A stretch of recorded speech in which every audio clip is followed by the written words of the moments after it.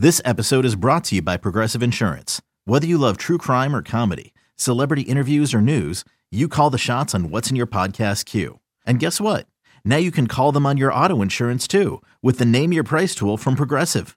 It works just the way it sounds. You tell Progressive how much you want to pay for car insurance, and they'll show you coverage options that fit your budget. Get your quote today at Progressive.com to join the over 28 million drivers who trust Progressive. Progressive Casualty Insurance Company and Affiliates. Price and coverage match limited by state law. You could spend the weekend doing the same old whatever, or you could conquer the weekend in the all-new Hyundai Santa Fe. Visit HyundaiUSA.com for more details. Hyundai, there's joy in every journey. It's the off season, and we hate to say it, but we're happy to bring you Spits and Suds. I'm Gavin Spittle of 105.3 The Fan, joined by EP Rinkside, Shap Shots. That was good, right? That was good. Yeah, Shap Shots. D Magazine, and the book is called We Win Here, terrific Father's Day gift. And the author of that is Sean Shapiro, and we have reconnected. You get to spend some time with your family. Well, you actually went to the Stanley Cup. I did. I'm actually home right now for a little bit between. I was out in Vegas for game 1 and 2 earlier this week. Took a red eye home after the game Monday night. There was a lot of. Let's just say, as long as one team was winning big, I was a little bit more comfortable and not getting nervous about a overtime game stopping me from catching the red eye. So I flew close to the sun and lived. So I did that with overtime after game 1, and then I will catch up again with the series for game 4 down in Florida. But home for a couple days. We'll watch game 3 from the comforts of the couch tomorrow night, and then watch and then follow with EP Rinkside covering the final from 4 to the end, whether that's 4, 5, 6, or 7. So it was would have been more fun, obviously, if the Stars were on this journey with us, but it's still been fun at least. How do you think the Stars would have matched up with Florida stylistically after seeing what Vegas has done in the first couple of games? It's going to hurt Stars fans to hear this, but it's something where I think that Dallas probably would have been the better team against Florida. I think after seeing a couple of games, I think Florida is a team that is Florida is a team that is obviously a good team. They're in the final. They're in the final, but they are a team that is built largely on a couple of players, and the Stars would have been deeper than the Stars weren't as deep as Vegas, but the Stars would have been deeper than Florida. And we're seeing within this series so far, we're seeing what really equates to a 4-line team in Vegas versus a 2.5-line team in Florida. And that's been a huge difference in this series. And I think Dallas would have had a similar impact, where we would have seen Dallas being a 3.5-line team versus a 2.5-line team. And so for Stars fans, that's going to hurt, because it's something where you go back to, we talked about it throughout the Western Conference Final.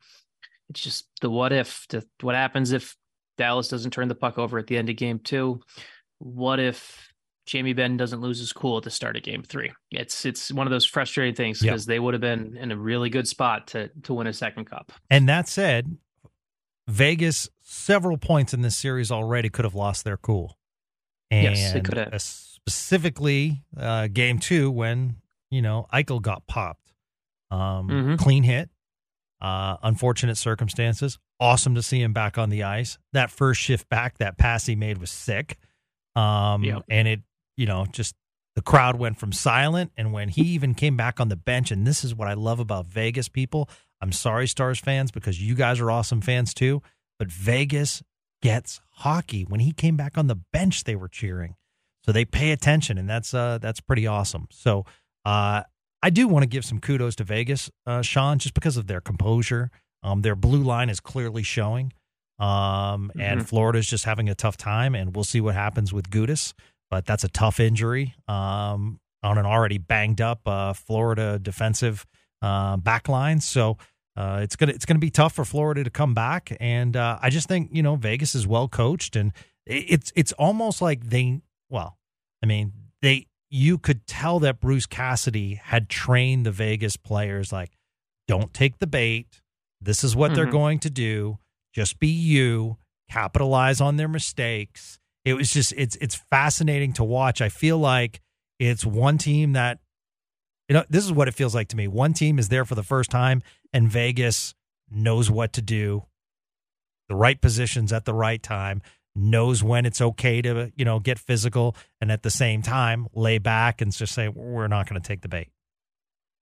Yeah. And I mean, I think Vegas also, it's kind of that, it's the old quote that Teddy Roosevelt actually say it, or was credited to Teddy Roosevelt, like the speak softly and like carry a big stick thing, right? Yep.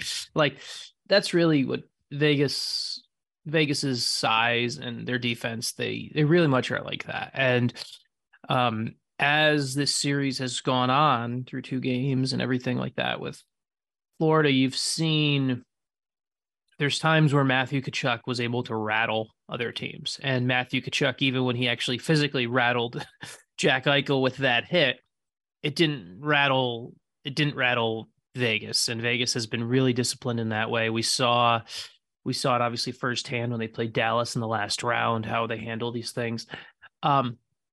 To me, one of the bigger things about this whole scenario is and part of it is, and we can have a brief discussion about it, I think the officials have actually been a little bit harsh with the 10-minute misconduct. Yeah, they're throwing them out there. Yeah, but I think Vegas has done a pretty good job of the messaging internally has been to, if the officials are going to be doing that, let Florida just continue to hurt themselves. And talk about it, it's a team that's like it's right now. I know it's easy to say when a team is up 2-0, but like Dallas was down 2-0 to Vegas, and you felt like anyone could still win the series. It wasn't until Game 3 where the inevitability set in that Vegas was going to win in the cross check by Jamie on Mark Stone. This series, it's hard. It feels inevitable that Vegas is going to win the Stanley Cup. It's just a question of whether Florida steals a game or two. That's really what it feels like right now. When you need mealtime inspiration, it's worth shopping Kroger, where you'll find over 30,000 mouth-watering choices that excite your inner foodie. And no matter what tasty choice you make, you'll enjoy our everyday low prices, plus extra ways to save, like digital coupons worth over $600 each week. You can also save up to $1 off per gallon at the pump with fuel points. More savings and more inspiring flavors make shopping Kroger worth it every time. Kroger, fresh for everyone. Fuel restrictions apply.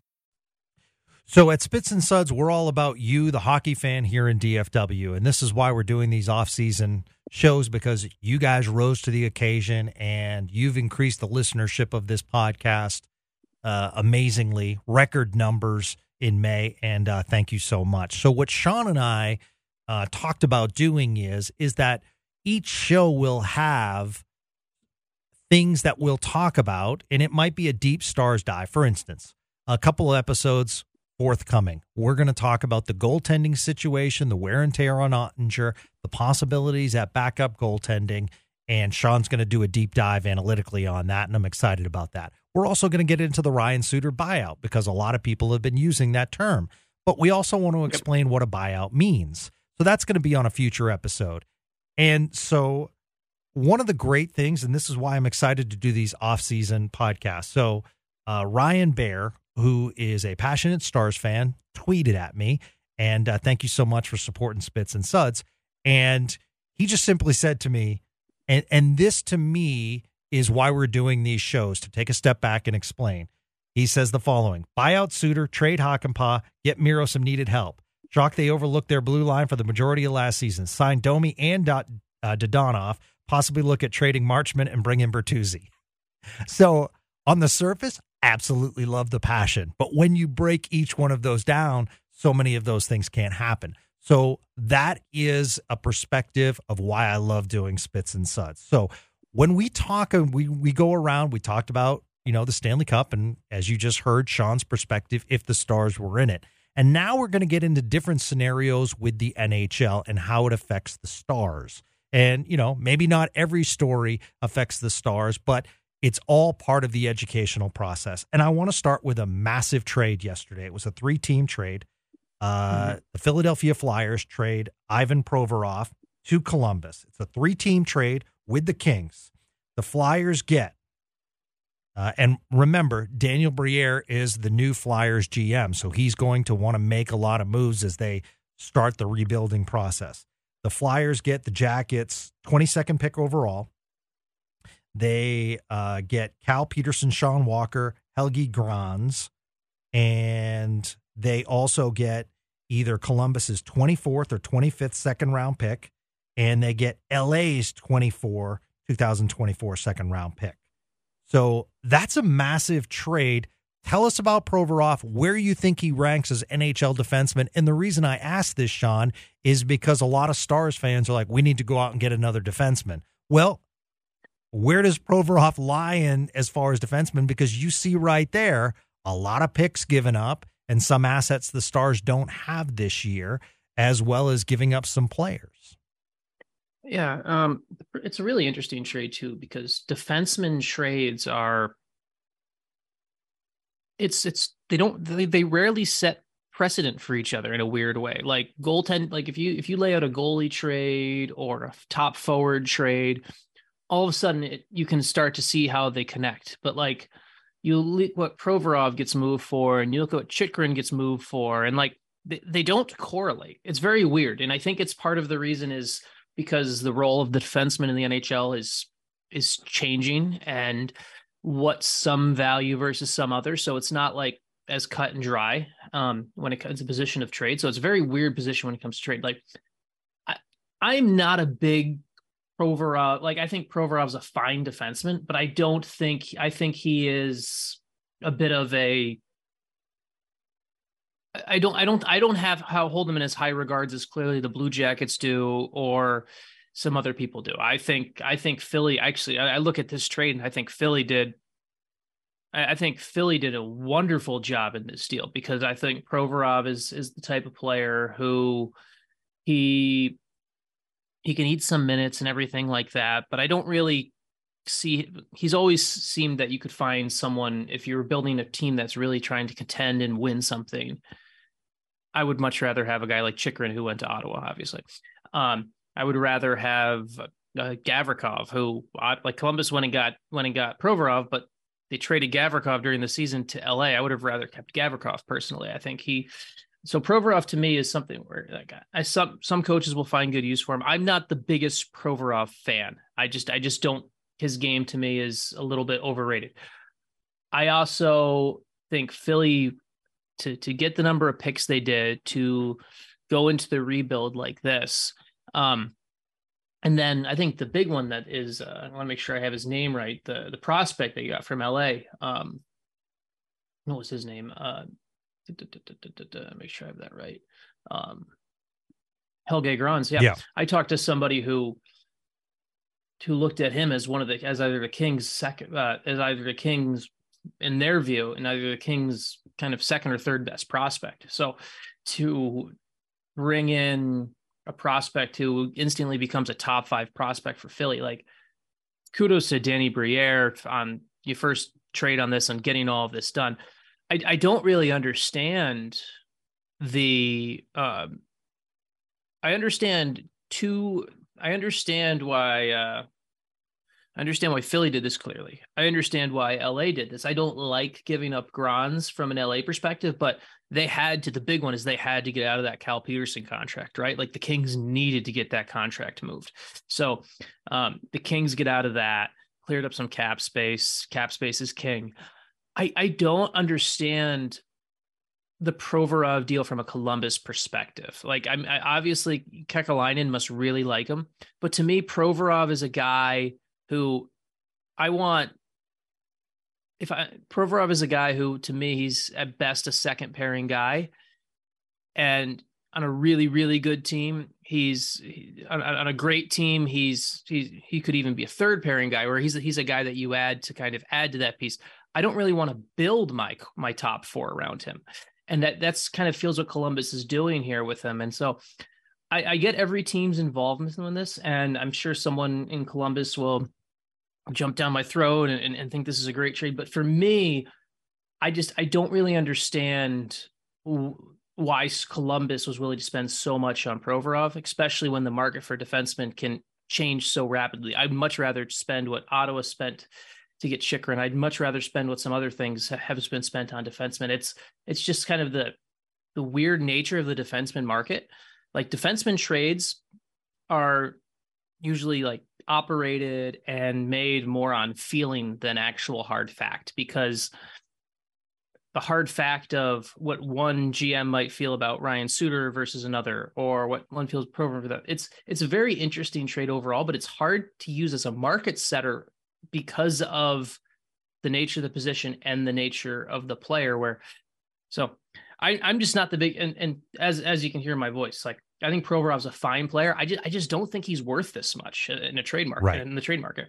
So. Well, yeah, I mean, kudos to Daniel Briere. Stick tap to him. I completely agree. And it's going to be kind of a semi-fire sale in Philly as they try to rebuild. And the one I would caution them from trading on, because I hear it pops up, is if I'm Philly, I'm not moving on from Carter Hart yet. I agree. That's the one that I keep seeing where, like, there's some smoke there of Carter Hart could be dealt and everything like that. And that one to me is, you got time in this rebuild in Philly, you got time to figure out what Carter Hart is. So I would not be making that move. Yeah, I'd like to see Carter Hart with a better defensive blue line in front of him and see how, because at times he's looked really, really good. Yes. Okay, so the question is, does this trade, even though it hasn't been official, big news in NHL circles, Mike Babcock could possibly be, or what people are saying, is the likely replacement in Columbus, which I find interesting because the Toronto contract is just about up on Mike Babcock. We have completely forgot that he was still under contract for Toronto for all these years, or at least I had. And, after he left, Sean, there was a lot of chatter and not positive regarding Mike Babcock's coaching methods. Now, I will say, in a sit-down up in Canada, Mike Babcock was very forthright that he needs to change some things as far as his coaching styles. I guess that remains to be seen. So it's kind of interesting in a couple of things. Like, I find it fascinating that Columbus is going back and picking Babcock when, there might have been some other candidates out there.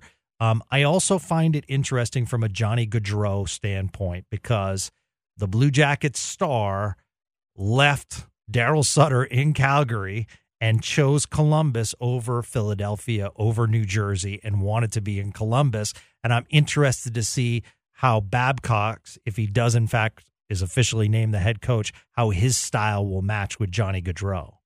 Well, and he will be the head coach, right? Like, there's enough. Yeah, we know that's happening. It's the biggest deal. So the big thing about the Babcock deal is, and it's the reason why he's not officially the head coach yet, is his contract. He signed an 8-year deal with Toronto before the 2015-16 season. Mike Babcock has not coached in the league since it was in the last 3 years, right? Yep. He's been making $6.25 million per year to not coach in the NHL the past 3 years. He's made $18 million to just, he hasn't even been sitting at home. He took he did some volunteer coaching with the Canadian college team. And the intent of doing the volunteer coaching was to protect that $6.25 million he was making per year. If he takes a job, a paid professional hockey job, anytime before June 30th, he forfeits some money. So the reason this won't be announced till July 1st is Mike Babcock wants to get every single penny out of the Toronto Maple Leafs. So, I mean, he's banked $18 million in the last 3 years to not coach. He will be the coach. I understand Babcock has spoken and said that he's changed and he has to change his style and everything like that. And I get that. It's very hard. It's very hard for me to believe that without proof, just because when you hear some of the people that talk about, you hear what Mitch Marner said, you hear what Johan Franz said, guys who are pretty well respected in their respective eras. And so for me, I have a hard time believing Mike Babcock has quote unquote changed. I even doing something in an interview and everything like that. While it's a start, you need to see some more proof to that. And I know they'll say he did some volunteer coaching with Canadian College. And honestly, if he really cared about changing his perception and his style and everything like that, like, I don't know. There's also something that sits odd to me about just sitting there and even the whole timing of this of let's milk the money until July 1st when someone who has a reputation to fix. Like if he had been let go and he had been done wrong by the Maple Leafs, of course, milk him for everything you got. But when you're the one who's got the reputation to fix and things like that, it almost feels a bit weird to me that he's been sitting there just collecting money as opposed to actually taking some action to do this. So between you're right. The Gaudreau thing is like Johnny Gaudreau signed with Columbus to get closer to home. And I don't think this is what he would have expected, what he would have expected as his head coach in year 2. So the Blue Jackets to me the Blue Jackets taking a bit of the heel turn this summer was not something I would have expected. Yeah. But it's happened. So I totally agree.